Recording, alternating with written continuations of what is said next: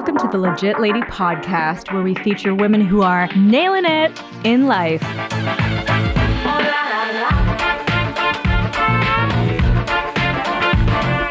Hey, Legit Lady listeners. This is your host, Julie Fetterman, and welcome to the podcast where we feature impressive women to inspire the world. A lot has been happening here at the Legit Lady Podcast headquarters. Most notably, we've moved. So I actually moved houses, and that has been taking a lot of time and effort.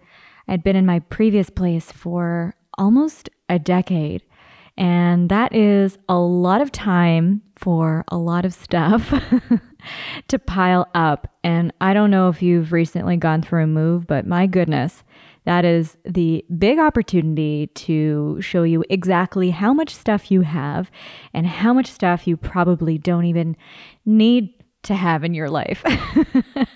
So it's been a good time to just get rid of a lot of things that you don't need anymore.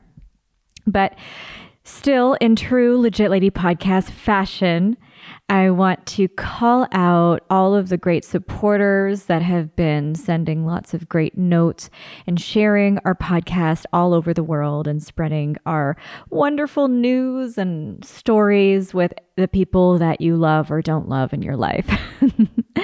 And a quick reminder, if you haven't done so already and you're listening to this podcast, please take 30 seconds out of your day to leave us a 5-star review with a quick sentence about your support for the Legit Lady Podcast on iTunes. And if you're not into Apple, then feel free to leave us a 5-star 1-sentence review on Stitcher. All of that helps boost us up in the podcast listings, and it helps other people find the podcast too. So I really would appreciate that. Take a couple seconds out of your day, and you would make mine even better. And the other piece of support, if you have $1 or $2 or $3 to spare, then a great way of supporting the podcast is to take us out for a digital coffee or drink, or maybe a pastry or treat or something. Since it's getting colder out here, we need to put on our winter coats and hibernate, right? And the best way to do that is by leaving a quick tip in our online tip jar called Coffee or Ko-fi. And the way to get there is ko-fi.com/legitladypodcast. That's ko-fi.com/legitladypodcast. And I want to give a little bit of love to Brandy, who bought us a coffee or Ko-fi and said, "Keeping it legit," with a cute little smiley face. Thank you so much, Brandy. We really appreciate you, and we appreciate your support. So please keep the support coming, even if it's a quick email at legitladypodcast@gmail.com. We really appreciate it, and it helps keep us going. And if you have a legit lady in your life that you think should be a great guest on the podcast, we might go in more detail in another podcast and exactly what that looks like, but keep those referrals coming, and we answer every single one, so we really appreciate all of that coming through. For this week's guest, I'll ask, what do blockchain and cryptocurrency have in common? Now, this isn't a bad joke, like, why did the chicken cross the road? But the answer is they can both be incredibly confusing and maybe even scary for people who haven't had a chance to learn about them before. Our guest is a strong thought leader in this space, and she sheds light on how these means of digital currency are actually strengthening economic opportunity across the world. She's the Senior Vice President of Global Partnerships at Shift Network. Please give a warm welcome to Suzanne Ennis.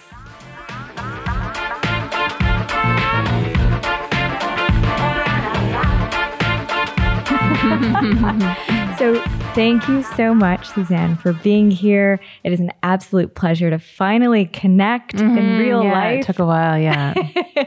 So it's great. That's life. Well, welcome officially to the Legit Lady podcast. Thank you. I'm very excited to be here. Yay. I can tell in your voice. You're like, I'm very excited to be here. It's like I'm like on the brink of a heat stroke. It's the heat. It's not you. It's the heat. I'm very happy to be here. I know. Anyone who knows who lives in Canada or on the East Coast and not in Florida, you know that summertime is just tremendously surprising for us. Every single year, we're like, oh, it's so hot. Yeah.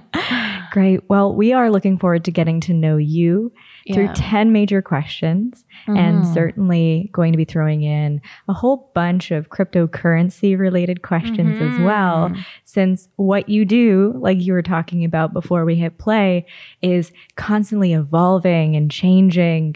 And it's pretty darn exciting and quite confusing, actually, for a lot of people who aren't involved in that whole world. Yeah, no, it's pretty wild. And, you know, as I just mentioned to you when we were offline, there are days when I feel like I don't even know what the hell is going on. And I've been in the industry for a while and I'm like really in the industry and it's constantly changing. But again, that's one of the best things about it. So yeah, looking forward to getting into it. That's humbling. It's better than feeling like you're plateaued in your work. No, yeah. I like perpetually feel like I'm the dumbest person in the room, which is a good thing because there's like constant learning daily. So yeah. That's awesome. Well, without further ado, let's dive in head first with question 1, which is, what advice would you give to your teenage self? So this was an interesting question because I actually struggled at first to think of just one piece of advice because there's quite a few things I would say to like young Suze. Number 1 would be sort of the adage, measure once. Is it measure once, cut twice, or measure twice, cut once? Yep, the second one for sure. Yeah, so it's measure twice, cut once is the advice that I would give to teenage Susie, because I was never someone who had the patience to read the fine print or read the rule book. And I there is a very large part of me, and what I would credit to a lot of my success is that I do think rules are meant to be bent. I do think rules, not necessarily meant to be broken, but I'd say meant to be bent. And growing up though, I never really took the time to read the fine print in a lot of things to do with life. And I actually wish I had, because I probably would have saved a lot of time. You know, even the other day, I guess I could say I haven't really changed.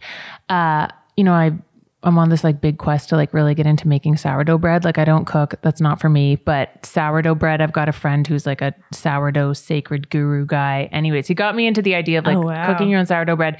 But even the first time I tried to cook that loaf, I effed it up because I didn't read the ingredients properly. I forgot about the yeast. And yeah, I think I could have saved a lot of time in my youth if I had taken the time to slow down, learn the rules at work, learn just the rules in general, and then bend them and then break them instead of sort of going at it my own way and having to kind of learn the hard way, if that makes any sense. Yeah, that certainly does. And I'm smiling because I work in technology, which is I would say similar, but a slightly different version of where you operate in today. And it feels like very often I have to fully embrace challenging those rules and those structures because those rules and structures only take you so far.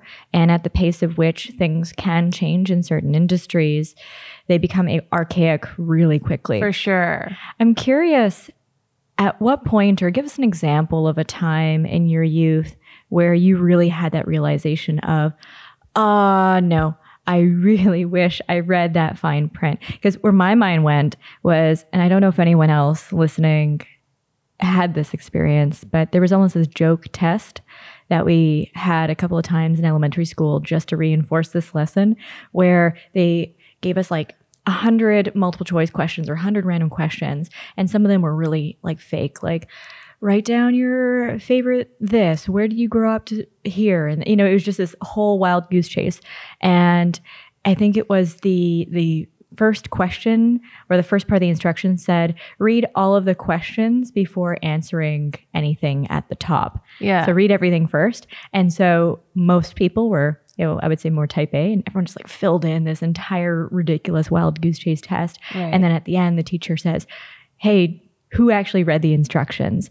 And it was a tiny percentage of the class just smiling because they didn't have to fill in all of these random questions because they read the instruction. Excuse me. Yeah, so they read the instructions. So I'm curious when in your youth you had any of those major realizations. So I will say one in particular is I also suffer from like an overinflated sense of athletic ability. Like I always overestimate just how athletically capable I am to do things. So when I was about 22 or maybe a bit younger, maybe 21, I decided to do a half Ironman. Wow. So it was like a 4 kilometer swim. And then I think it was like a 42 kilometer bike ride and then a 21 kilometer run. And oh my gosh. Obviously did no research on how to do this. I don't even think I got in a pool. I just thought, like whatever, I'm pretty fit. Like I got this. So didn't do any research at all. Show up on race day. Didn't know that you were supposed to have a giant wetsuit. Didn't know that you were supposed to have a certain type of like race day bike. And effectively was like an epic fail of a half Ironman. Like I'm talking like I was literally being like trampled to death during the swim by people who were honestly like barking like seals, like in their wetsuits, because everyone, obviously it's a half Ironman. So people were pretty, serious and had been training for years or at least a year. Then I had the wrong bike. So I like fell off of the bike course because I had basically like a 1970s bike with a basket on that like your grandma would ride or that, you would ride with your lover in some sort of like movie montage with two people falling in love. Yeah. So I didn't actually even end up finishing the half triathlon or the half Ironman because I had just completely messed up everything and they actually had to close the race because the race was over and I had basically spent 8.5 hours of just like suffering, but it was self-inflicted, fucking everything up left, right, and center. So excuse my French. I don't know if we're allowed to swear on this podcast. Yeah, you're totally allowed to swear. Yeah. So that's just like one example of many where if I had done the research, if I had read the rules, if I had read sort of even just recommendations and then put my own twist on it, I probably could have, number one, finished the half Ironman and like had like a taste of glory instead of just epic failure. So yeah, that's sort of one example that definitely comes to mind. Yeah, I mean, that would for me too. That sounds traumatizing. Yeah, it was like there was a point in time where I remember I was almost like trampled to death on the swim. And then running from the swim to my bike, I had this like nuclear camel toe and I didn't notice. And like my dad was in the audience, like screaming at me to fix my suit. But I was so not athletically ready for the course that I was like dizzy and couldn't even see that like Mrs. Beaverhausen was like hanging out of my suit. Anyways, it was just like a nightmare, but again, self-inflicted. And if I had done the research, if I had read the rules, I wouldn't have put myself in that situation. But yeah, I am really living for those nicknames. Yeah. Your Mrs. Beaverhausen and your nuclear camel toe. That's impressive. So anyways. Mortifying. Yeah. Oh gosh. Well, look at you now. You are a stunning success in cryptocurrency land. Help us understand that journey of how you even got into that space. So my background is actually in finance and capital markets. I grew up with two parents who were heavily in the finance scene. They were both portfolio managers. And so I guess, I just sort of fell into it. Like I was just grew up in the finance scene, parents talking about stocks and markets and everything growing up. And so I started in capital markets, but then I got to a point where I remember I was like 31 and it was Monday morning at 9:15. And I actually was Googling like signs you hate your job. Like, cause every day I would be like exhausted by Monday morning at 9:30, super understimulated. And I just got to a point where I was like, I'm way too young to be this disinterested and this unpassionate about my job and about my life. And so I started reading a lot about, again, I've always been very drawn to sort of anything alt, be it religions, be it people, be it and tech. And this is about 3 years ago. And I started reading about really how blockchain technology was going to seriously disrupt a lot of the things that I was experiencing in finance in terms of the demented ways and the prehistoric ways like business gets done and how blockchain was really going to solve a lot of this. So I quit my job and then spent like 2.5 years trying to prove to everyone in the blockchain and crypto industry that I wasn't just a finance douchebag, like bandwagoning. This is about in early 2016. And then I finally got hired at a crypto exchange to run their wealth desk. And that's how it got started. Well, no, it was with a couple other people, but yeah, it took me a while to get into it, of like, joining different fintechs and networking and really just trying to show people that I was serious about this and not just trying to get into an industry because it was hot and trendy. But yeah, again, it took truly becoming like feeling like I was dead inside at like 31 to, I think, make the change and not just do sort of what was kind of handed to me. Mm-hmm. Which takes a lot to be able to do that, because many people, and at times even myself included, we fall into these ruts and we just for sure coast by for a while saying that this is fine, this is a paycheck. Yeah. Or isn't it normal to hate your job, right? It's work. Oh, totally. Shoulder shrug. But it got to a point where it was like affecting my relationships. Like I'd have boyfriends who were, why don't you talk about your job? Like share your life with me, like share what's going on. And I was like, I have nothing to fucking say. I'm so bored. That's like, that's no way to live. So. Yeah, it sounds like a sad trombone noise. Yeah, right. Like pathetic. Yeah, exactly. Like my little sad little violin. I know. So how do your folks feel about this transition to crypto blockchain? They were really supportive of it, just because my mom was a portfolio manager in the 80s. So like Wolf of Wall Street, like douchebag central.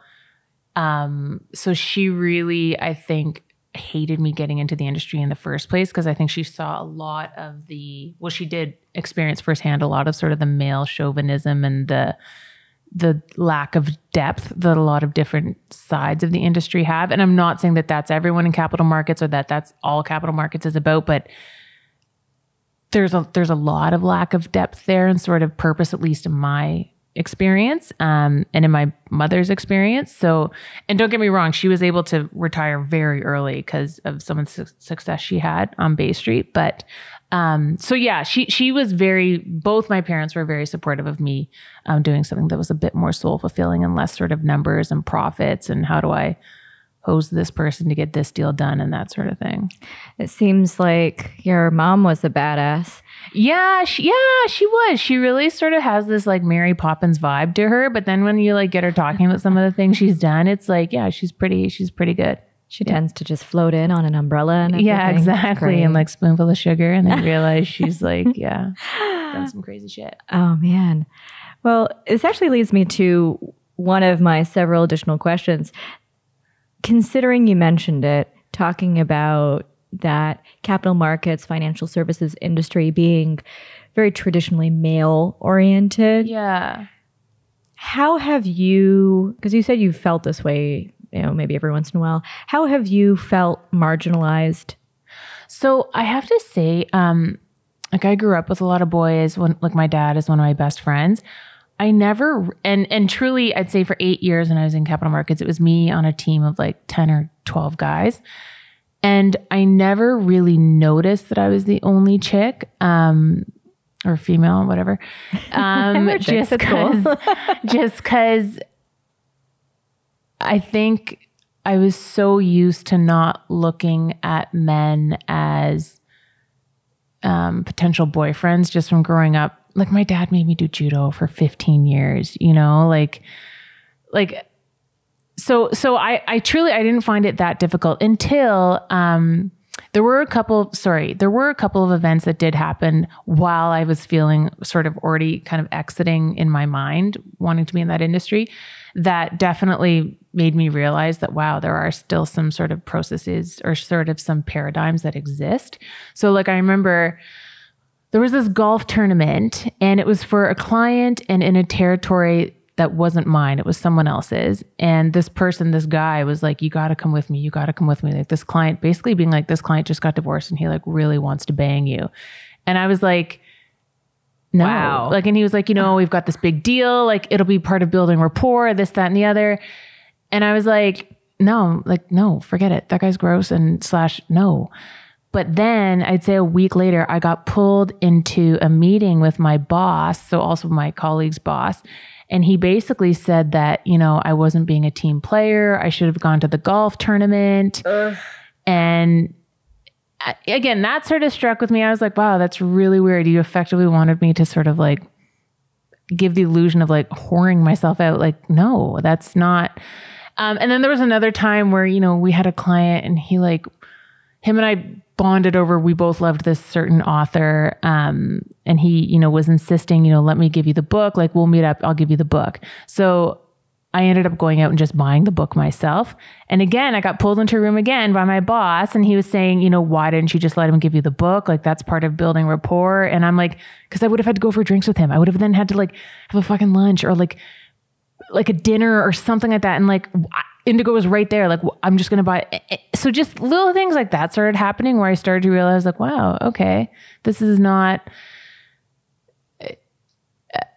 it's just not what I wanted. Like, I just felt like I was sort of being unfairly, like things I was being asked to do, things that really were beyond my comfort zone that I don't think that obviously a male, I don't think would have been asked to do. So, again, that wasn't my like that didn't incentivize me to leave the industry, but for sure that like, yeah, I would say definitely there were women who I was treated a bit differently in some ways, for sure.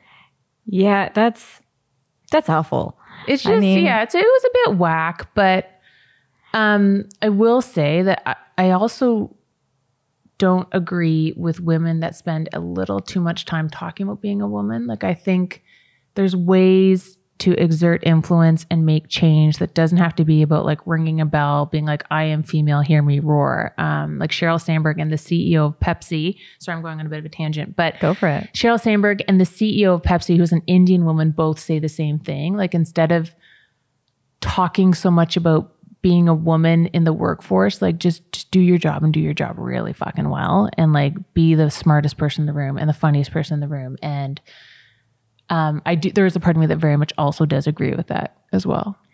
Yeah. You know what? I see a lot of parallels even in, say, leaders and leadership. Yeah. Great leaders do not go around saying, look at me, I'm an awesome leader and look at me leading. Yeah. They just are, and they exert that influence. That's and they inspire very good others. Example. Yeah. So I don't disagree with what you're sharing. And it's just annoying that this bizarre double standard, even now in 2019, is still very much a thing, and especially in some of these industries. So that's why I was curious to hear about it. Yeah. You know what I will say, though? One of the things, and I always say this when people ask me about what it's like working in blockchain and crypto, I find it is one of the most inclusive fucking industries and verticals I have ever, and like worlds that I've ever experienced in my life. And sometimes I wonder if it's because the technology basically comes from sort of like the bowels and the dark sides of the internet. And so you have these people who have been playing in the blockchain crypto scene from long before when it got popular. And oftentimes those people were gamers or like really fucking nerdy, like just, you know, the type of people who spend their time like playing in alternate universes where there's like warlords and warlocks and like the love of your life is a lizard with tits or like a demogorgon. And the reason why I say that I see how that's manifested into the industry now is that, for example, my CTO is a transgender. And one of my favorite fucking things I've ever experienced so far working in this industry is that no one talked about it. No one fucking talked about it. It wasn't until 8 months of working there that I found out she was transgender. And I was like, this is amazing. No one talks about it. It's not a thing.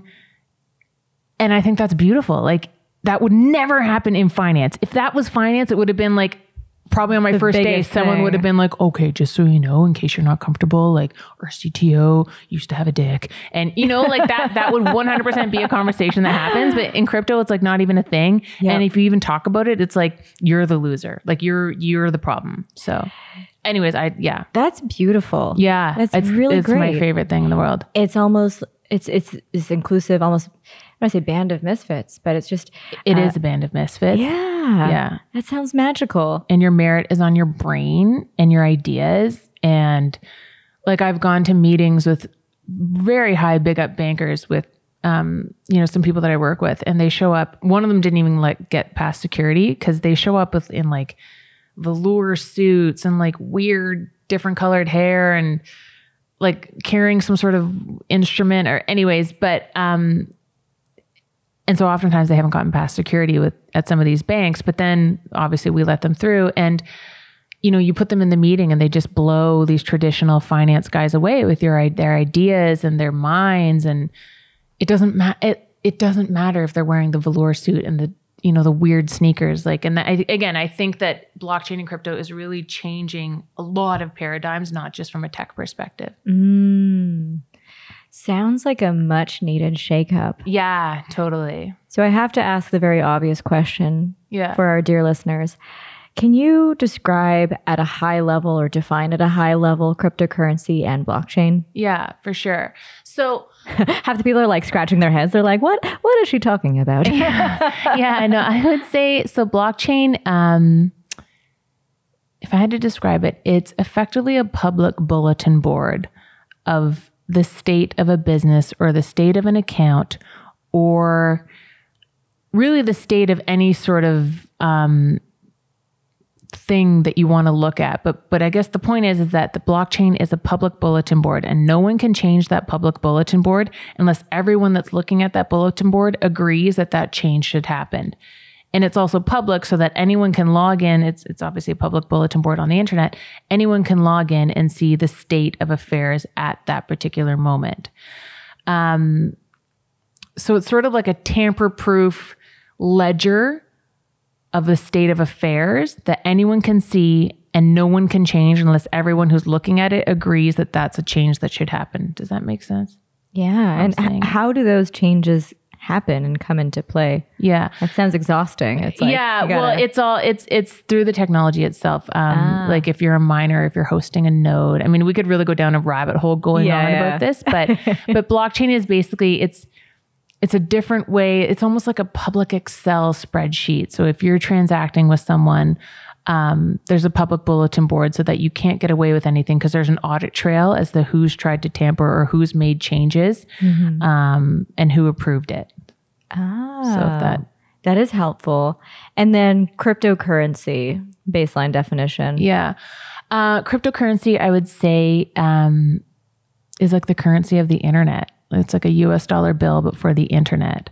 Or if you can look at the internet as a highway, you could look at cryptocurrency as a different toll booth on the highway, or a car that drives on the highway that you can create things with, or transport things with as well.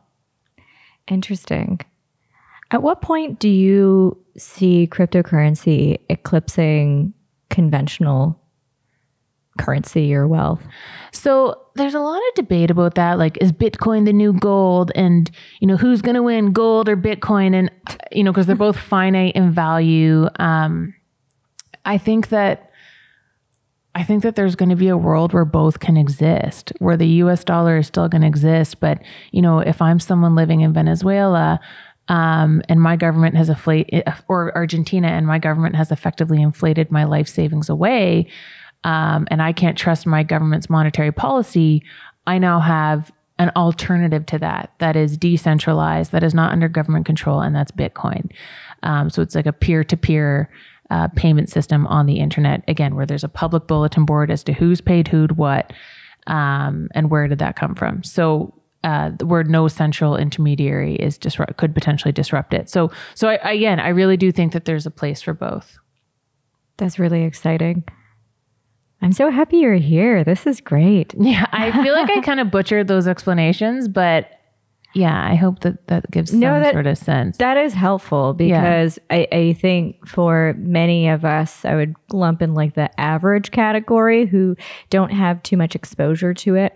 And we'll see articles that pop up. We'll try to Google it. And it's sometimes it's the type of concept where the more you try to research, if it's not explained to you in a visual enough way or in a way that you can comprehend, absolutely. You're like, I'm walking away from this being 10 times more confused. Oh, completely. When, the concept is probably, from what it sounds like, relatively straightforward. The inner workings of it seem pretty complex, but Yeah. at least the idea of it, the concept of it, which is cool. Yeah, it's just the idea that there's no centralized authority saying whether or not something is true. It's sort of math and cryptography speaking that are the sources of truth.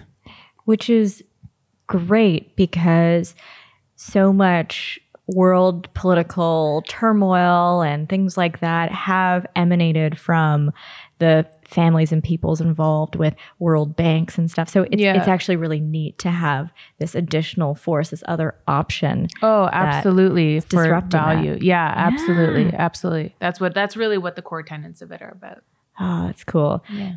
I have a lot more questions on that train of thought, but I am going to flip back to our regularly scheduled programming with question 2, which is, what's your proudest accomplishment? So let me think about this. I know I wrote this down. I know sometimes people come with like hardcore notes, and halfway through, sometimes they just check the notes. And Okay, so you know what? I'm going to say I did this jungle survival course about 3 years ago. the one in Guyana. Yeah. And it was led by a special British Forces officer. And it was me and him and then 3 other guys. And one of them was a logistics engineer for Doctors Without Borders. And then the other 2 were these trauma psychologists from Belgium, all men and me, in the jungle for 2 weeks. And this was like proper jungle survival. Like we had to fly from a remote village to a remote area in the jungle and then hike 6 hours to another remote area and set up camp, and we'd move once every 4 days. And I would say it was my proudest accomplishment or one of my proudest accomplishments because You survived. it was really fucking uncomfortable. I was constantly uncomfortable in a state of borderline anxiety for 14 days. And like there are on many different levels. Number one, it was me with truly 4 extremely hard ass men who had been to war and who were like dark as fuck and like brilliant, truly heroes in their own capacity, but like just the type of people and the type of stories, the type of experiences I've never really been exposed to, like some real dark stuff. Number 2, there are so many fucking ways to die in the jungle. Like it is like choose your own adventure every goddamn second. Like, do I hop over the giant killer bee's nest to get to the river full of giardia because I have trench foot and my foot's going to get infected and potentially have to be amputated if I don't do that? Or do I walk back to my sleeping tent in the, like we would hang our sleeping bags in the trees, again, through 6 inches of water with my infected trench foot at 7:00 at night when it's big, scary animal time. Cause that's when like the jaguars and the snakes and everything comes out. Like it was just like constant fucking choose your own adventure. And I'm sure there's tons of listeners out there in audience, in your audience who have done much more impressive stuff. But I think for me, my proudest accomplishment is just that I sat with that feeling of constant discomfort for the entire time. That is pretty like damn impressive. It was really uncomfortable.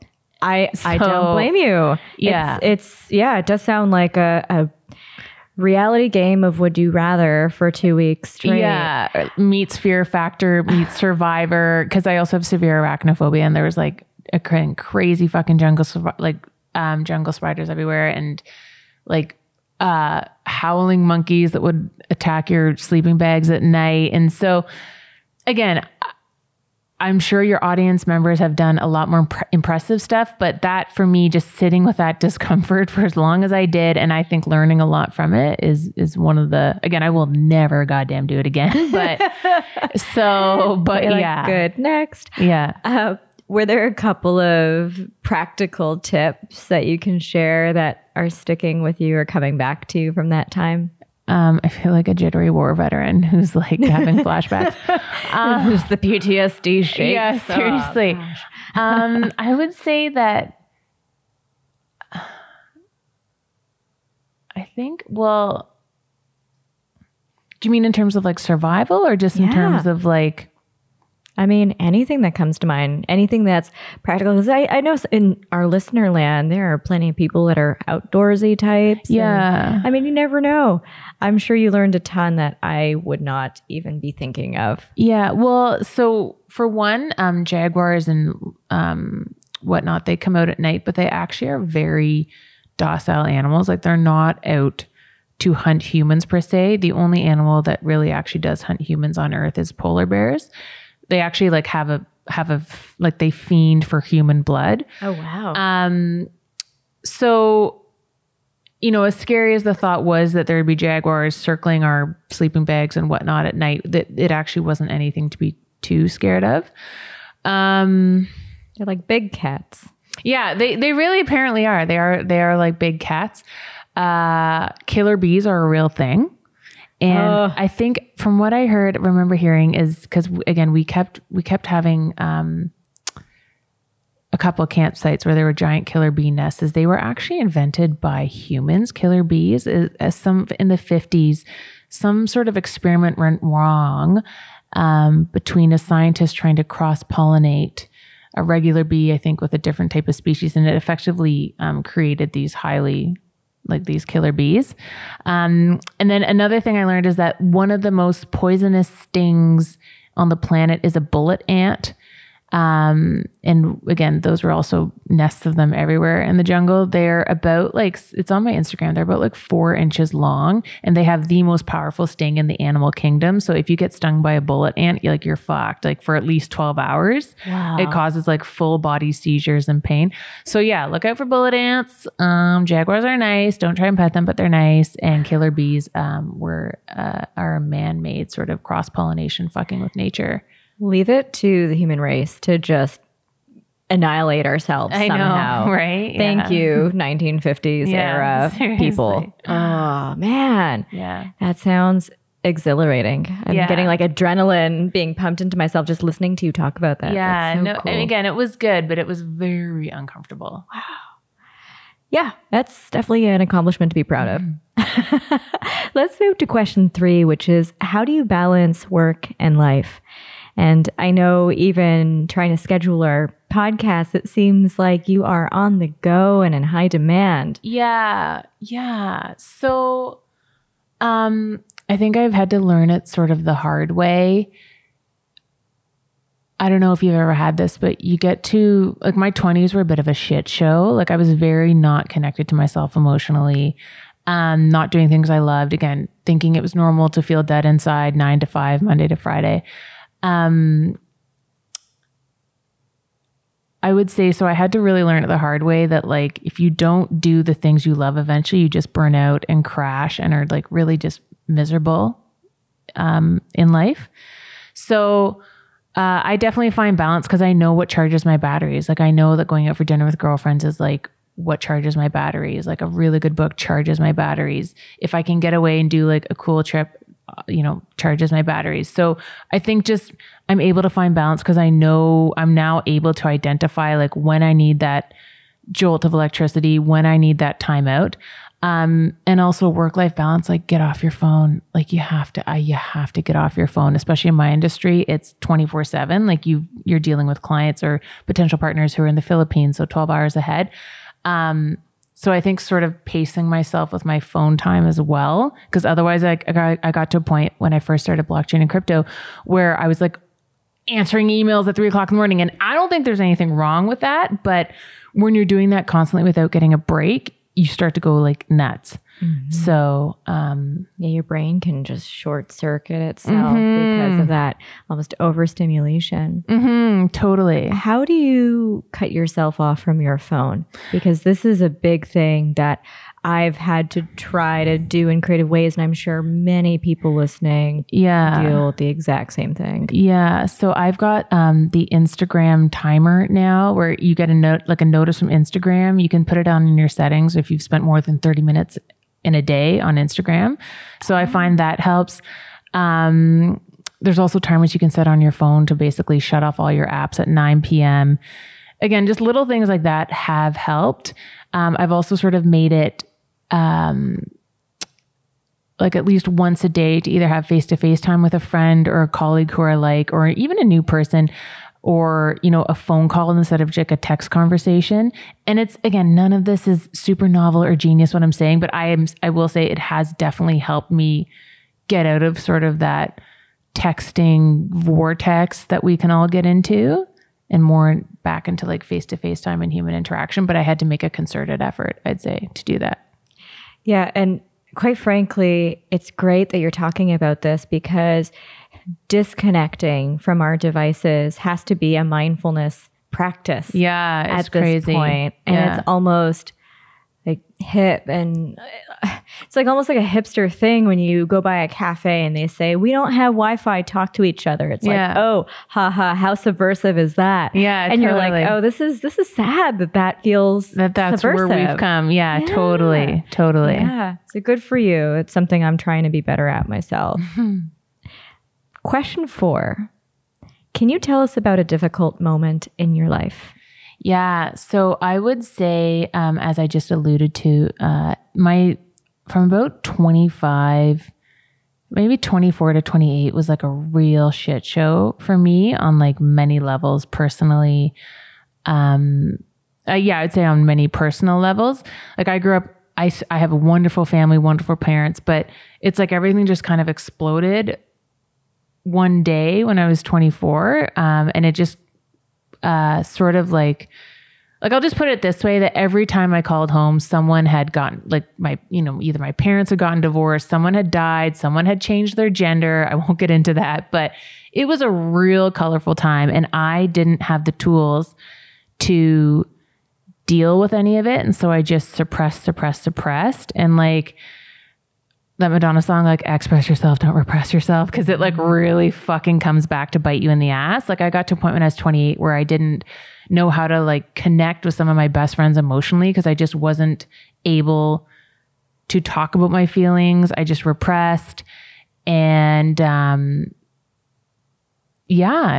burnt out. I shut down. Like I had to like really focus on like getting into therapy so I could learn how to talk about my feelings and process my feelings, instead of just like either being angry or just shutting down and not letting some of the closest people in my life even know what was going on with me, if that makes any sense. So, I would say like from 24 to 28 was a real shit show. And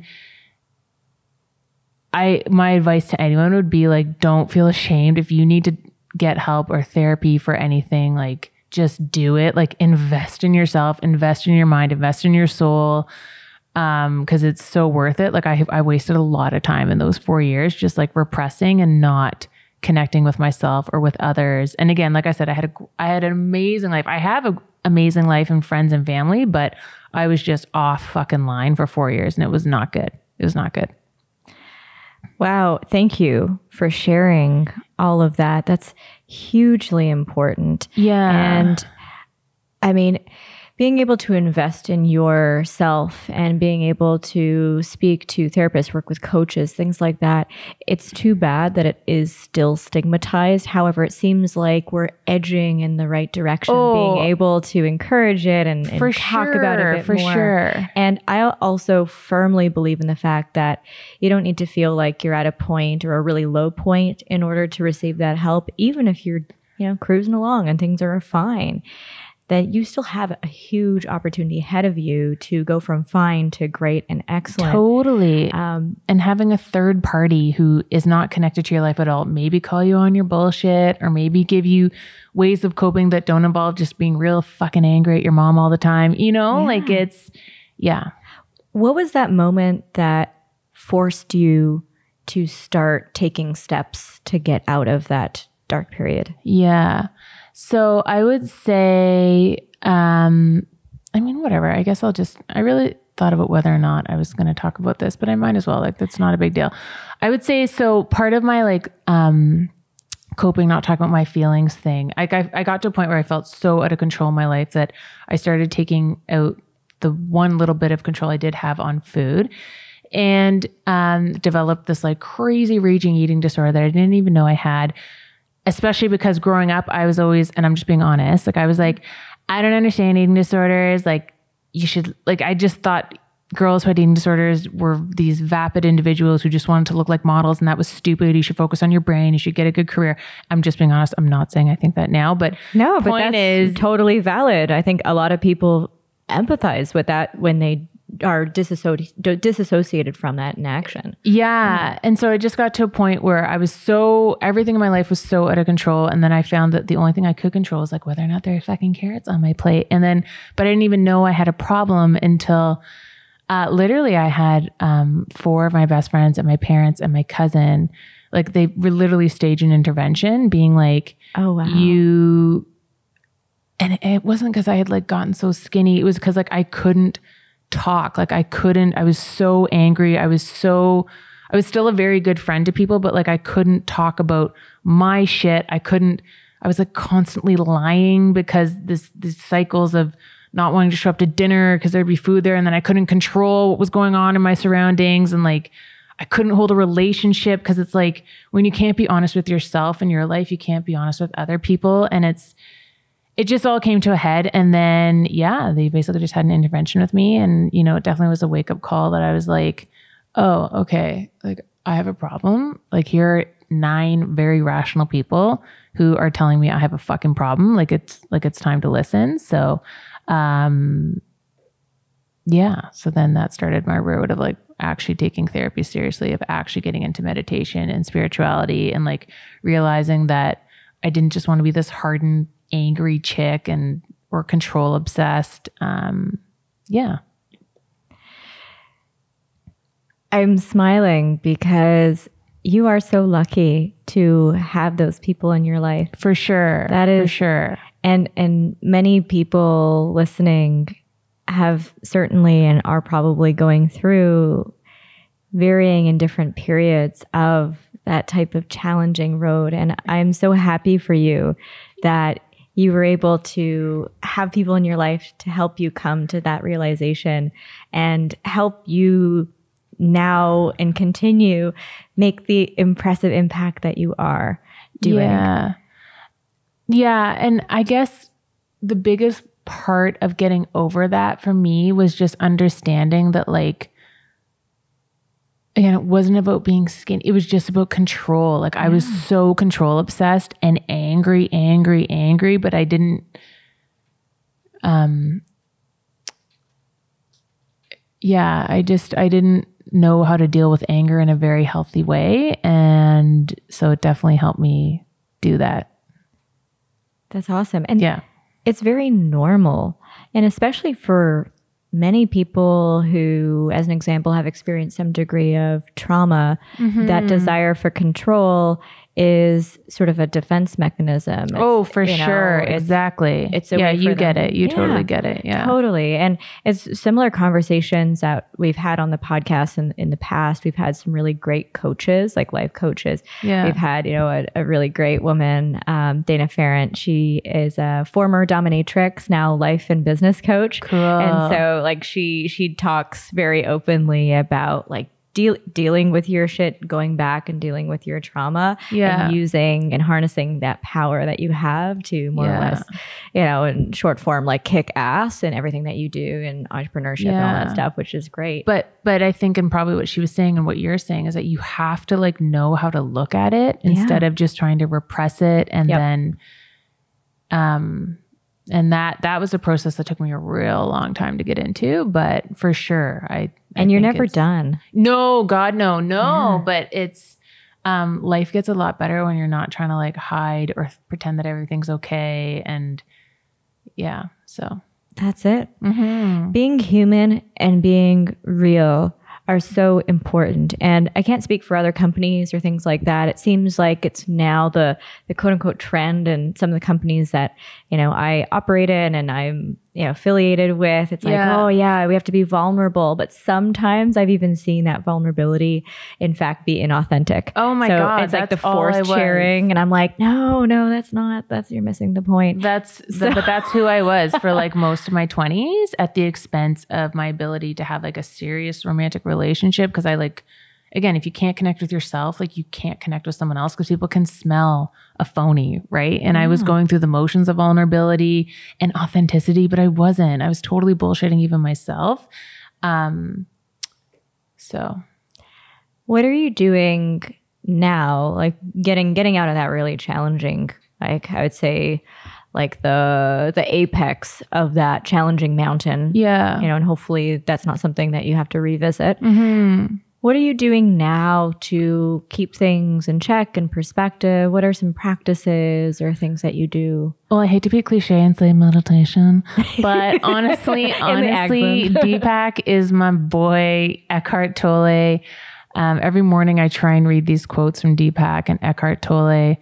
I'd say on even things like getting into an industry and taking risks and being in a place where I actually am excited about my life and my job helps as well. But for sure, meditation, I've always been pretty spiritual, but meditation quotes, I mean, like I have sort of anchoring statements on my mirror about what I want in life, creative visualization for sure. I mean, I'd say taking 5 to 10 minutes a day to think about what the next year looks like, what the next 5 years look like what you really want is another thing I do quite a bit. I journal.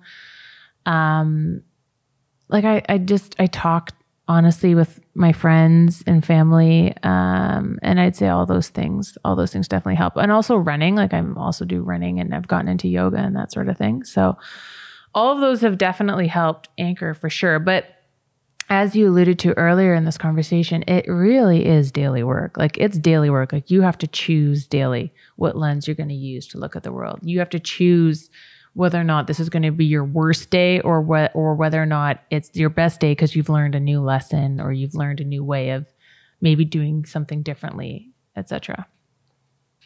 Oh, Tony Robbins too. I went to a Tony Robbins session. Again, I know cliche. He's not for everybody, but he was amazing. He was amazing. Oh man.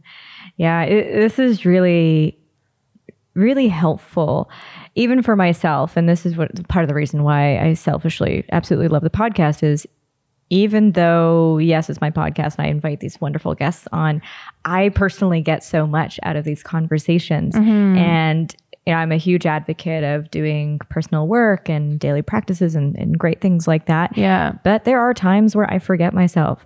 Totally. There are times when shit will fall from the sky and my first reaction to it will not be a healthy or positive one. Yeah. Even though it almost always works itself out and very often it works out even better. So I really appreciate you sharing. Yeah, thanks. Yeah. You're very welcome. Mm-hmm. Well, let's uplift things a little bit with question 5, which is who or what inspires you the most? So I'm going to say that my dad's family, I mean, I have a lot of role models, like even celebrities who I absolutely love. Like I love Angelina Jolie. Oh, yes. I know she's not everybody's favorite. I love her. I love her. Adopting like a bunch of kids from different countries all over the world. She's a UN ambassador. She's a fucking babe.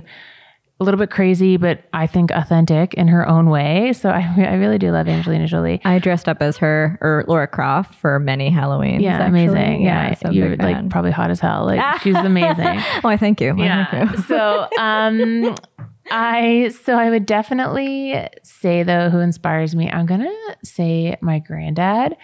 So I'd say my dad's family as a unit. So they're like Newfie Irish, like off the rock.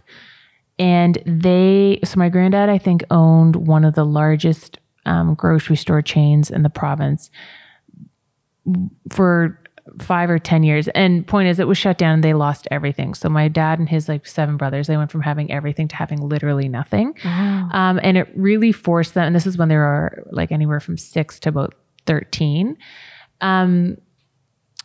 So there were 7 of them between the ages of 6 and 13. And damn, there's the Irish. Yes, right? Yeah. Plentiful. Yeah, seriously. All that Catholic guilt. Yep. But so they lost everything, but I think it really helped them build into a cohesive unit and really support each other and get each other's back. Like my dad, something like he had been in 21 houses before he was 21. One time they had to move into a crack house because my granddad just couldn't get work and let alone enough work to support seven kids. So I remember my dad has a story of like sweeping condoms off the floor of the place that they were moving into. Wow. But what inspires me is that they are such a unit of support. Even like my granddad, like went a bit senile, but no one talked about him being senile or having lost his marbles. We literally just kept treating him like he was granddad, that I actually grew up basically with a senile grandfather who was always in a really good mood, luckily. But I actually thought that that's what grandfathers were like. Like they were supposed to sort of just have landmines of sentences that you sat through and like jokes you didn't understand. And, you know, really the cheese not fully being on his cracker, but there's I think there's like 38 of us on my dad's side. No one ever treated granddad differently. No one ever talked about the fact that granddad had kind of lost his marbles. It was just an environment of like support, like just constant support.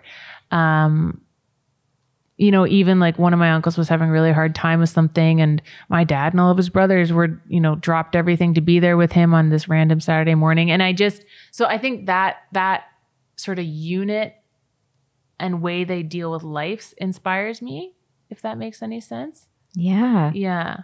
Like you just sort of rally and focus on the good and not, like the lens you choose really is everything in life. So. And the resilience to be able to go through a pretty tremendous shift in earning potential and job and family and even location, like talking about people who either immigrated or people who had to move around, especially with large families. That bootstrapping nature and culture is something that for many people that are in a younger generation are very removed from.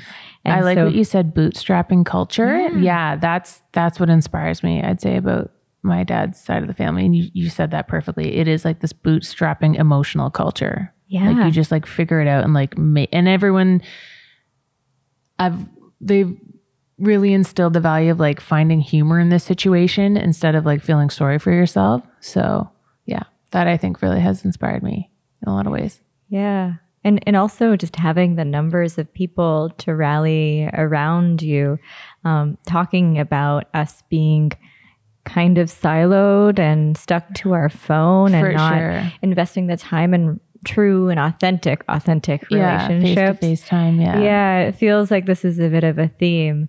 Totally. So yeah. It's an important reminder, especially for anyone who hasn't been doing that. They've been pushing it to the side because they're focused too much on other things. That's a touching, real life moment. Yeah. You need to bring back in. Those are the types of things that when you are at the end of your life, you know, hopefully we all get there, right? Yeah. When you think back on the things that you regret, it's like not investing enough in the people who you truly want to invest in. Yeah, for sure. Amazing. That's awesome. Sounds like your family was super great. Is super great. Yeah, I'm lucky. Yeah. All right. Let's move to question 6, which is, what is the most adventurous thing you have ever done? And as I was doing research on you, aside from this jungle survival course you did, you seem to have lots of adventurous interests. You do cool things. Yeah. I'm sorry. I mean, there's lots of people who do like interesting stuff. I wouldn't say mine are in particularly that crazy. But they're super cool. Yeah. No, I mean, I do. Again, I like to, I think that the real growth happens when you're doing the heavy lifting and the uncomfortable stuff. And again, I don't know, I don't need to sound cliche, but I do think that life begins outside of your comfort zone. I really do. My motto is get uncomfortable. Yeah. Right. Like I totally agree with that. So for sure, like I worked on a shark research boat, in South Africa for a little bit, volunteered there. And that was interesting because I had an extreme fear of sharks and I just generally hate the fucking water. So I thought, you know, why not really sort of get up and close with them and like see what that's like. And really, sharks are not aggressive animals. Like being on a shark boat with sharks all around you is kind of like hanging out at the water cooler at work. Like they literally just sort of mill about.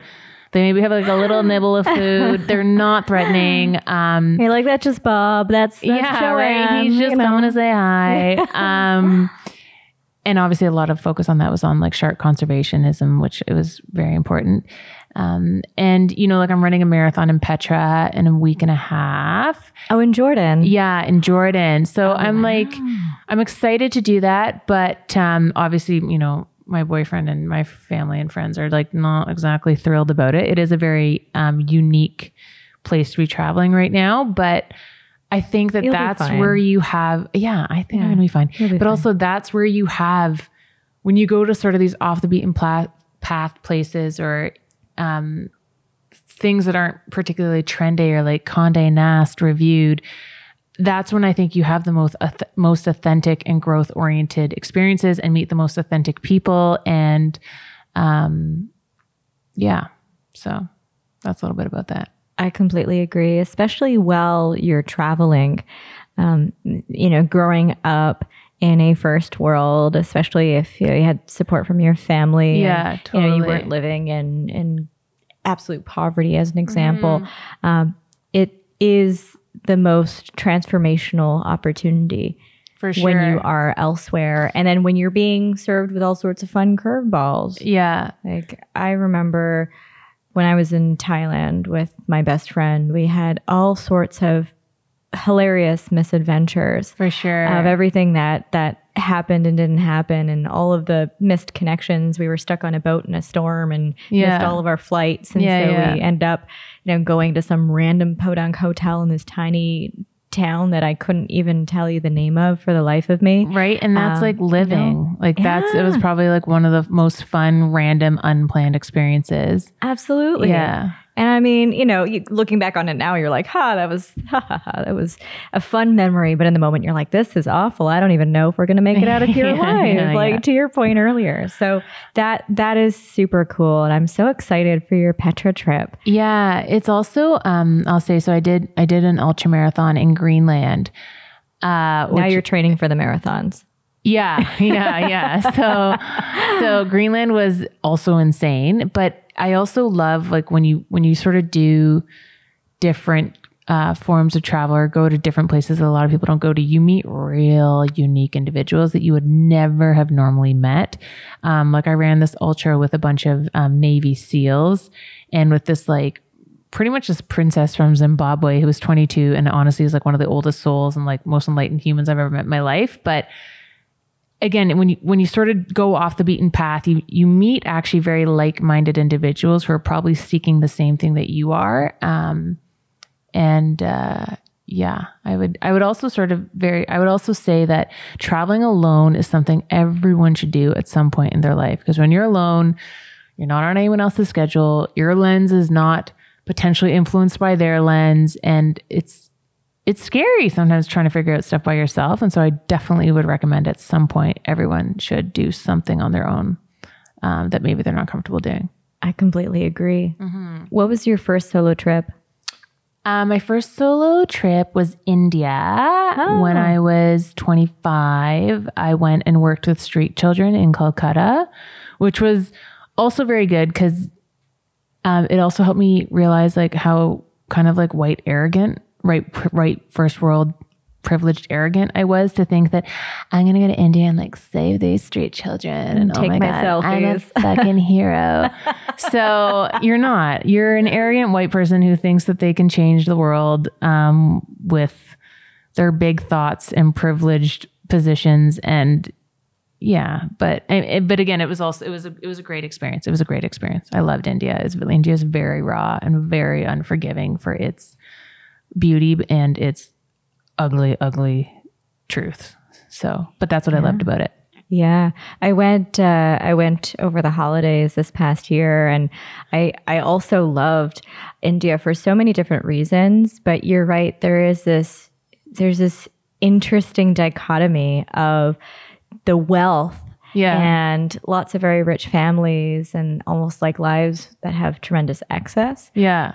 Compared and contrasted almost like right next door with that very deep level of poverty. Oh, children like doing backstrokes in like the slum in like pools of human Sewage. cess and sewage. Yeah. But that's one of the best things about India, I think, is that it's so unforgiving, and it's like, this is who we are. Like, and I loved it. Yeah.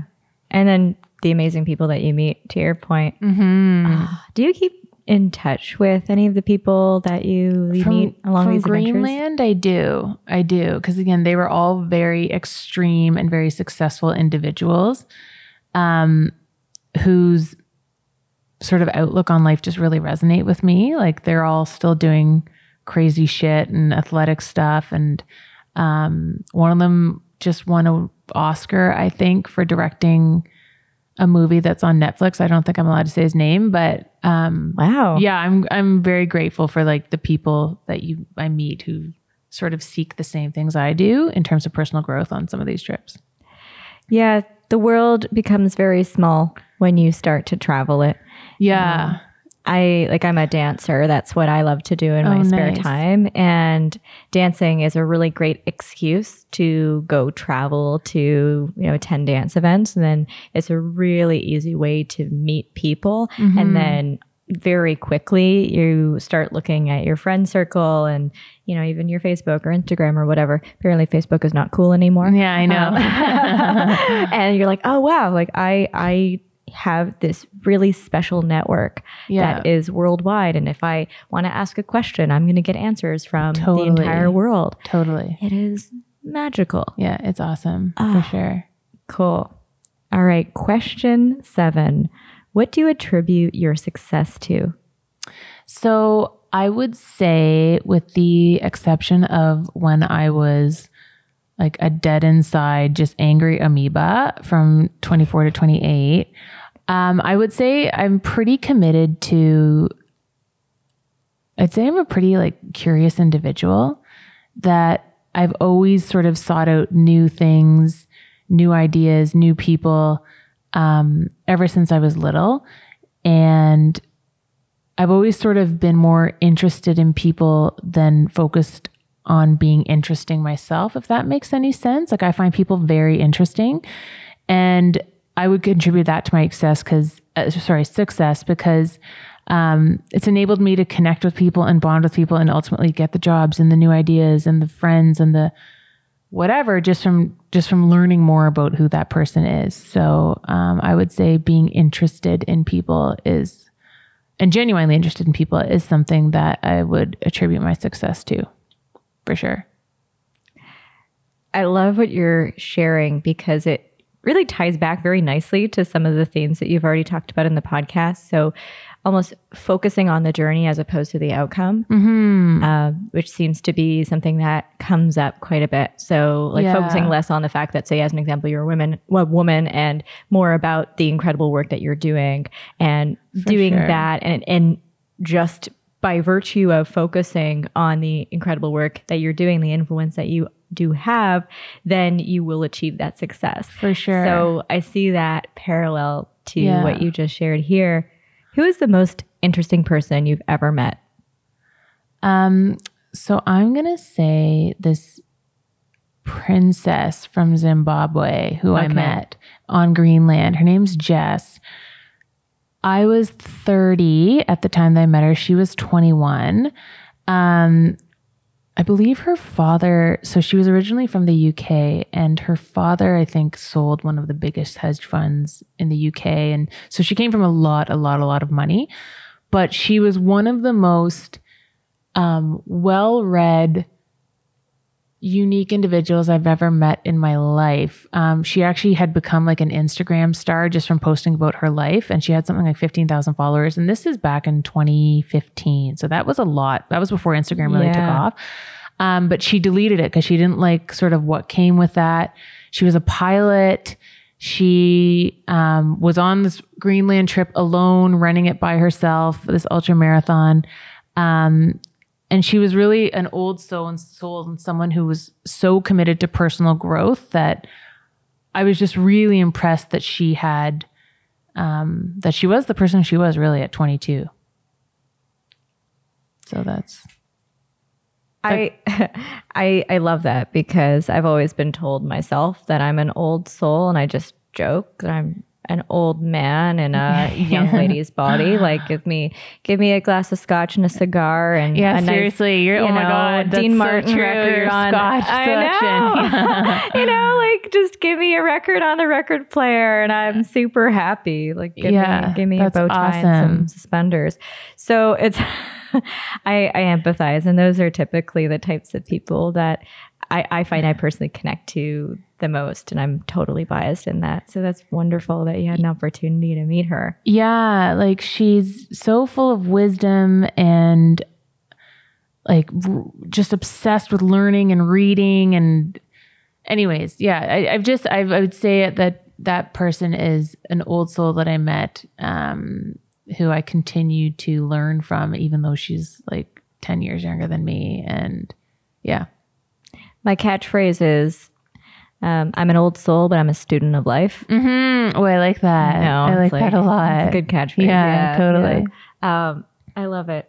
And where my mind was going a little bit as well, and focusing about, being curious and being able to take a genuine interest in people and more about that process as opposed to the outcome, is with dating. So I find so many people, they go out there, they're on apps and they're like, this is my goal. I'm going to find myself a husband, partner, wife, whatever. And they're so fixated on that outcome that they almost totally disregard the process of getting to know that person and being able to go on that journey together. It's this totally, like or letting moments play out organically. Yeah, I know exactly what you're saying about you meet those people who are like, I need to be married by 30, pregnant by 32, 2.5 kids by 35. And again, maybe that works for some people, but I'm 35 and I have friends now who are going through their first divorce, is because they had that mentality of I have to find the guy by 26. We need to have done this, this, that, and the other by 30. And now they're in their mid 30s and realize that they're not in love. They don't know themselves. They've changed and didn't even have the tools, because they hadn't focused on making the tools together as a couple to weather change together or to talk about change.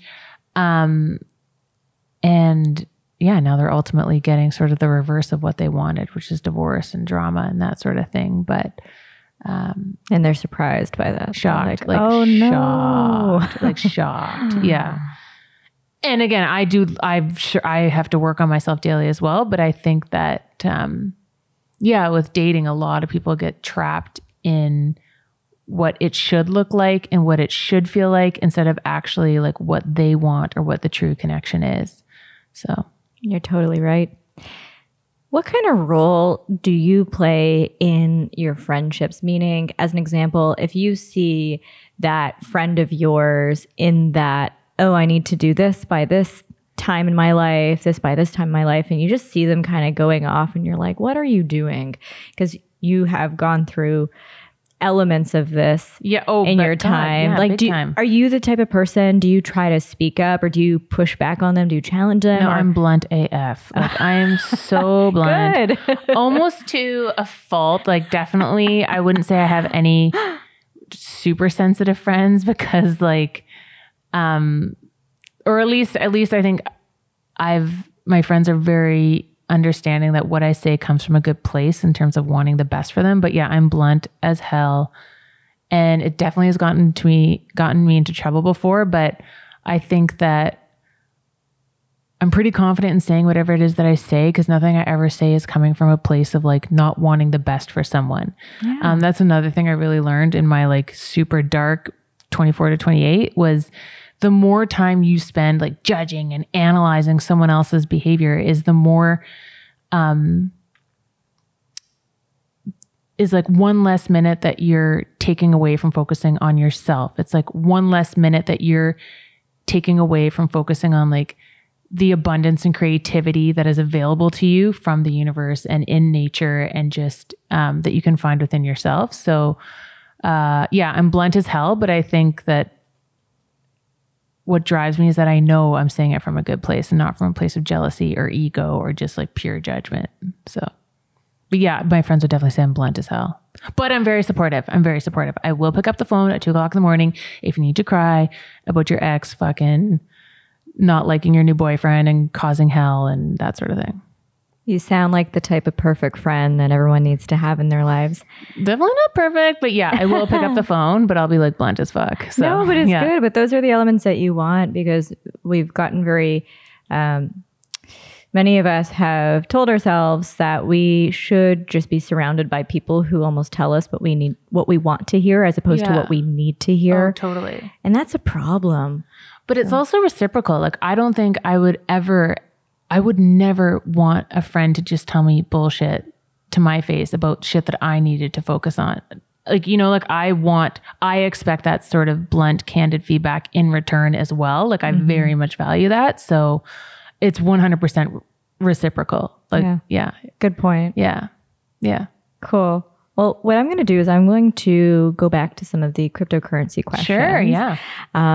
Because it's so interesting. And I was actually curious, and I'm heavily biased because this is a podcast produced out of Toronto in Canada. Where does Canada rank in cryptocurrency activity or market share compared to the rest of the world? So that's a really interesting question. So South Korea, actually 33% of the population either holds cryptocurrency, uses cryptocurrency. And a lot of that has to do with the fact that South Korea in general is just sort of has like a very strong technology gaming culture. Like, it's not uncommon for an 80-year-old woman to have a crypto wallet and to be, to know how to navigate cryptocurrency and use it and whatnot.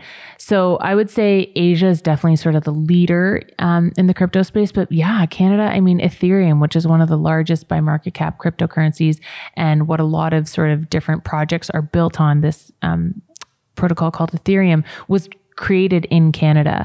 One of the reasons why, though, I don't think Canada is particularly a leader, I would say, on the global stage, is from a regulation perspective. We haven't really figured it out yet. So it's not very palatable yet for people to set up crypto companies and blockchain companies in Canada. Like Malta, Bermuda, Estonia, Jersey Islands have much more lax, like Switzerland, much more lax laws and regulations that incentivize businesses to sort of go there. But yeah, Canada, we founded one of the biggest, most influential, biggest impact of cryptos in the industry. We just weren't able to sort of keep those projects here because of our regulators. So fair enough. I guess it's a dual-edged sword. It's like, you know, don't want to go too far off the deep end. And in fact, it actually lends itself well to another question I had, which was, are you concerned about the illicit application for cryptocurrency? As an example, using it for stuff that might be on like the dark web or things like drugs or whatever. So it's so funny because Bitcoin is actually cryptos are actually quite traceable. Like, there actually is an audit trail, because you have to remember that open source projects, so like Bitcoin, Ethereum, and like pretty much most of these cryptocurrencies, there is a public bulletin board. So you actually can follow trails of who transacted what at what time. And yes, sometimes it's into sort of anonymous receivers and senders, but it is actually much more auditable in a lot of ways than the US dollar. But for sure, I mean, there's a couple of cryptos like Zcash and Monero that are specifically privacy focused. And I know some of the major exchanges, I believe it was Coinbase, just unlisted this one crypto, Zcash, just because they weren't able to justify to regulators the ability for people to transact with it, because it was so privacy based. You really couldn't get a sense as to who had done what using this particular crypto. Oh, wow. So I guess, sorry, that was a long-winded answer, but I guess what I would say is, I think that there's a lot more noise about it being dark web related than is actually the truth about how these protocols work. That there are ways to audit. There are a lot of companies that are figuring out how to audit, how to trace. So it's not as sort of dark web, drug and gang focused as I think the media would have a lot of people believe. Yeah, it's probably coming from the same people who don't have as great an understanding of it. Exactly. They're and like, just want to sensationalize some parts, but not the whole, without understanding the whole of what this sort of technology is about. And it sounds like, because I would have thought that some of the companies, as an example, that are trying to regulate it might not be able to keep up at the rate at which it is evolving. So there would be a lot of loopholes and things like that quote unquote sketchy people could exploit. Well, I think one of the frustrating things too is in the US, the FATF, they're proposing some rules that are effectively analog rules, but to a digital technology. So it really does not fit, but they're trying to just sort of take what's worked in the past and apply that to sort of the future. And that's not scalable. That's completely to the detriment of what this technology can do and the benefits it can have if you're just sort of handcuffing it and trying to put it into like a horse and buggy and tell it that that's how it's supposed to drive on the road. Do you know what I mean? So, yeah.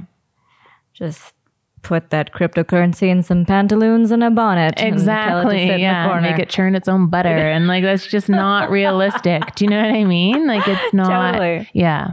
Oh, cool. And on the flip side, what are the most exciting applications for cryptocurrency, either ones that are happening right now or have yet to happen that maybe you are seeing on the horizon? Yeah. So one of the things that I'm really excited about is how crypto could potentially help marginalized people establish reputation and greater financial inclusion into really sort of any kind of financial markets or the economy at whole. So let's say, for example, if I'm a Rohingya in Myanmar, I'm not entitled to national identity. I'm not entitled to a passport. And under the current way of doing business, there is no way for me to participate economically, right? On a global scale or even in terms of my own city or my own country. So oftentimes that pushes people to work on the fringes of society and in dark markets and in sort of unlicensed and illicit areas, but that's just because they have no formal way of identifying themselves. So some of the projects that crypto is focused on is saying, okay, so yes, you may not have a traditional form of government identity, or maybe you're a refugee and your passport and your birth certificate were burned. What are the other ways that we can help you identify who you are? So I work for Shift Network, and one of the things that we're focused on is unlocking economies of trust, but by using sort of a trust anchor model. So I may be a Rohingya who doesn't have a formal identity, but I have a local merchant who every 2 weeks can attest I bring him the best possible cucumbers or the best possible bushels of corn he's ever had that he can then sell. But that merchant can attest on my behalf to, let's say, a microloan or ensure that, yes, this person, I know who this person is. Here's their credibility in terms of the product that they deliver to me, week after week, day after day. They should be getting a microloan. I will attest on their behalf that they are who this person is. So, and then subsequently that microinsurer can say, okay, so I don't know who this person is, but I know who that merchant is. I know that he always pays his premiums. I know he's trustworthy. So I'm going to take his attestation, his vouch for this person and extend a loan. So that's, I don't know if I explained that sort of succinctly enough, but there's just, cryptocurrency is solving for a lot of the problems right now with respect to people who don't have formal identity, and providing avenues for more formal integration into the financial services system.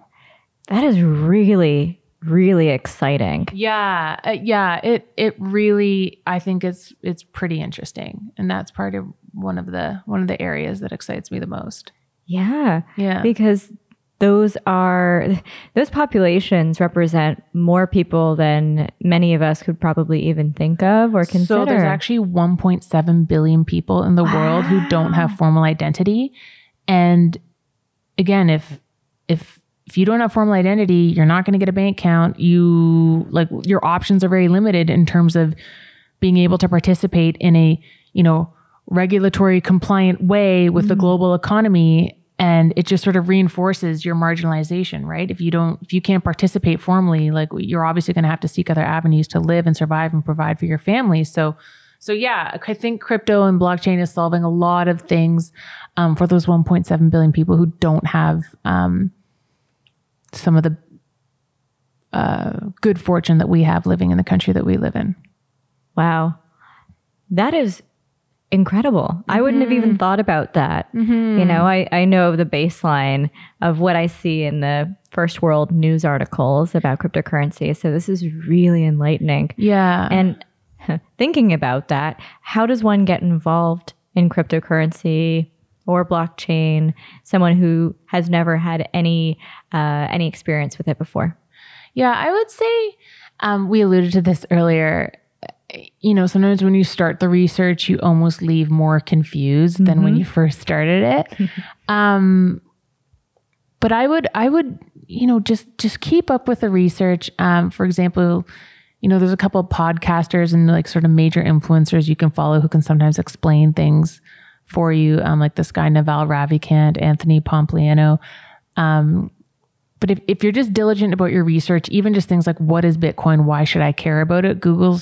There's actually some pretty good stuff that's come up now on Google about that. And yeah, just keeping an open mind and staying curious if you're serious about getting into crypto and blockchain is sort of the best way to get into it, I would say. And what are the biggest risks of getting involved? So I would definitely say personally, I had to learn the hard way. It's still very volatile, extremely volatile. So in 2017, I invested a pretty large sum into Bitcoin and Ethereum, and it immediately skyrocketed. Like I think $50,000 turned into $134,000 in 3 weeks. And I was like, oh my God, I'm genius. This is the best thing I've ever done in my life, blah, blah, blah, blah, blah. And that was when Bitcoin was trading at like $20,000. And then it probably like 4 months later was down to like $5,000. And so I had lost beyond what I had even initially invested. So I think the biggest risks are, you know, this asset class, this technology it's definitely getting its legs, but it's still very volatile. So I would not invest your life savings. Like if you're going to invest, if you're going to play in it, just make sure it's play money that you can afford to lose everything. Cause be it, you know, regulators not allowing you to trade it in your home country, or again, just the volatility of the asset class itself. Like you could lose literally everything overnight. It's still very volatile. So that's something to definitely be cognizant of, I think. Yeah. Oh, it's a very real risk. I mean, you know, people think about that in the stock market, but this seems to be an extra level more volatile considering where it's at. Yeah, absolutely. Yeah. All right. That's really helpful. I'm going to switch back to our official questions with question 8, which is what item or items could you never live without? Oh my God. My notes section in my phone. Like right now my phone is just completely whack and going haywire on me, and it's giving me like anxiety. I have to go get it fixed tomorrow. My notes section on my phone. That's where I write all my ideas, my goals, my dreams, my daily to-do list, people, you know, interesting notes from podcasts I've listened to, conversations I've had with friends or people, daily rituals I use to anchor my mindset to the right direction. So that I would say is sort of the most, I would really need my notes section in my phone. I really need that app on my phone, which is pathetic that I'm saying it's an app on a phone, but really, truly that's what I need. That's my most important sort of precious object to me. I mean, it's the digital notebook. It really is. And I mean, I see that you have an actual notebook here. I which do, is but great, this is just like inspiring pieces of news. Like I'm a big fan of Post-its and some to-do lists, but like the real,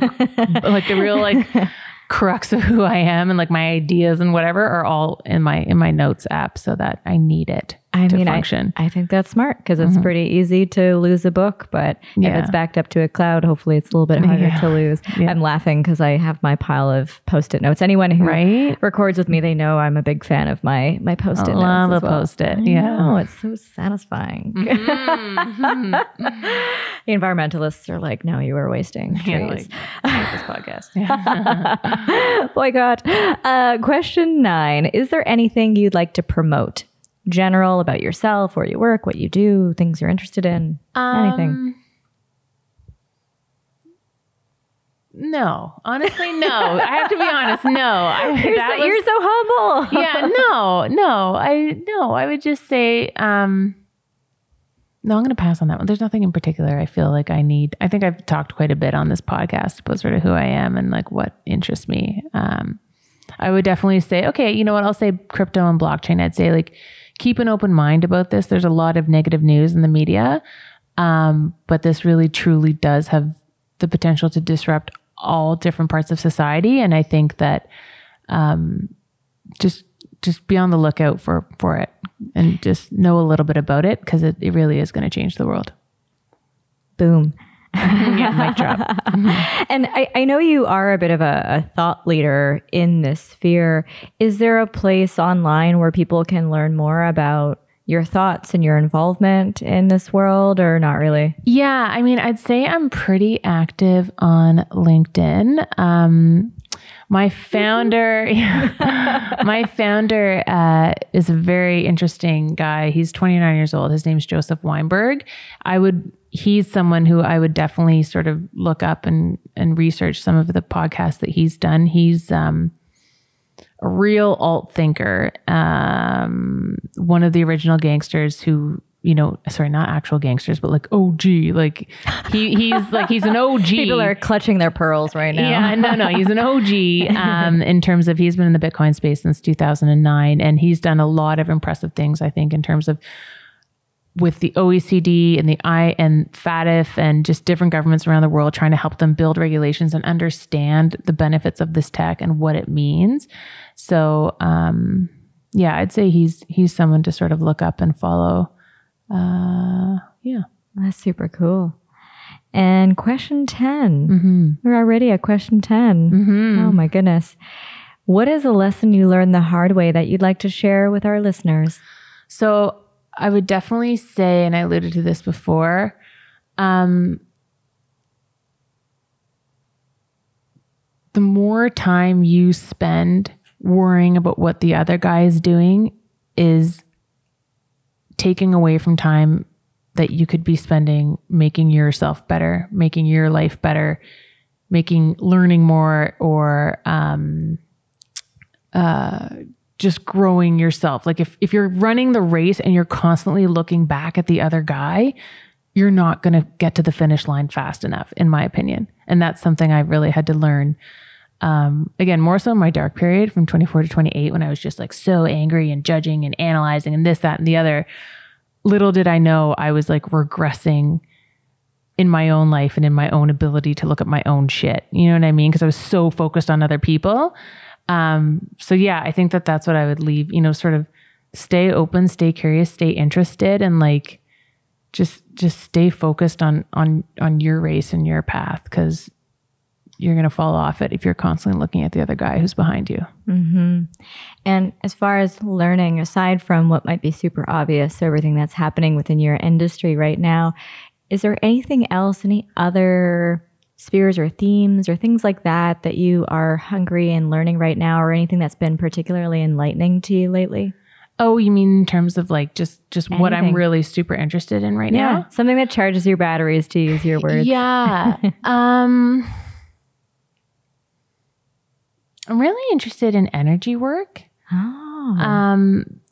So not even just like chakra study and different energy parts in the body, but even like, I think it's Boggs-Higson theory, like string theory, about how we're all sort of energy in the way that two completely unrelated entities can actually work in sync and in harmony.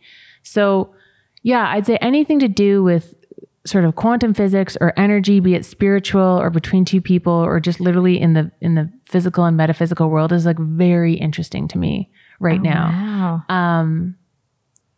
I also really appreciated your little wiggle when you said string theory. Yeah. You had like a little shimmy. I don't know how else to say. I know I'm butchering like the definition here, but it's basically like when one string like wiggles, or it's like another string or another entity can like emulate that behavior, and like how does that happen? How does that work? Yeah, energy work is very interesting to me. Or even just, like when you meet someone and there's something about their vibe you just like what is that? Like what is that you can pick up on, or that person's emanating? Like how does that work? What's the science behind that? Or what's the spiritual, what's the esoteric drivers behind that? That's something I'm very interested in right now, and I'm sort of doing a little bit more research on.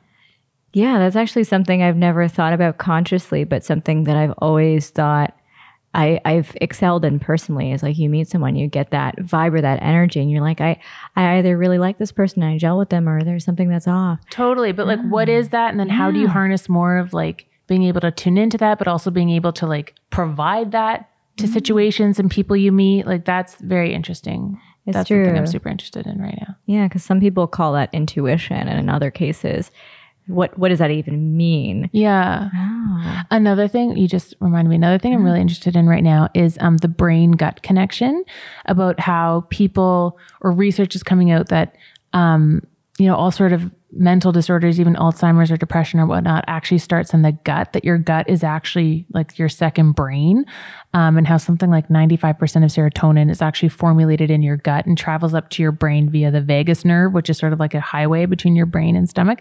And I think just sort of looking at the repercussions of diet and what you put in your body, how that actually can affect mood and your brain and your ability to think certain ways, is another thing I'm really interested in. But yeah.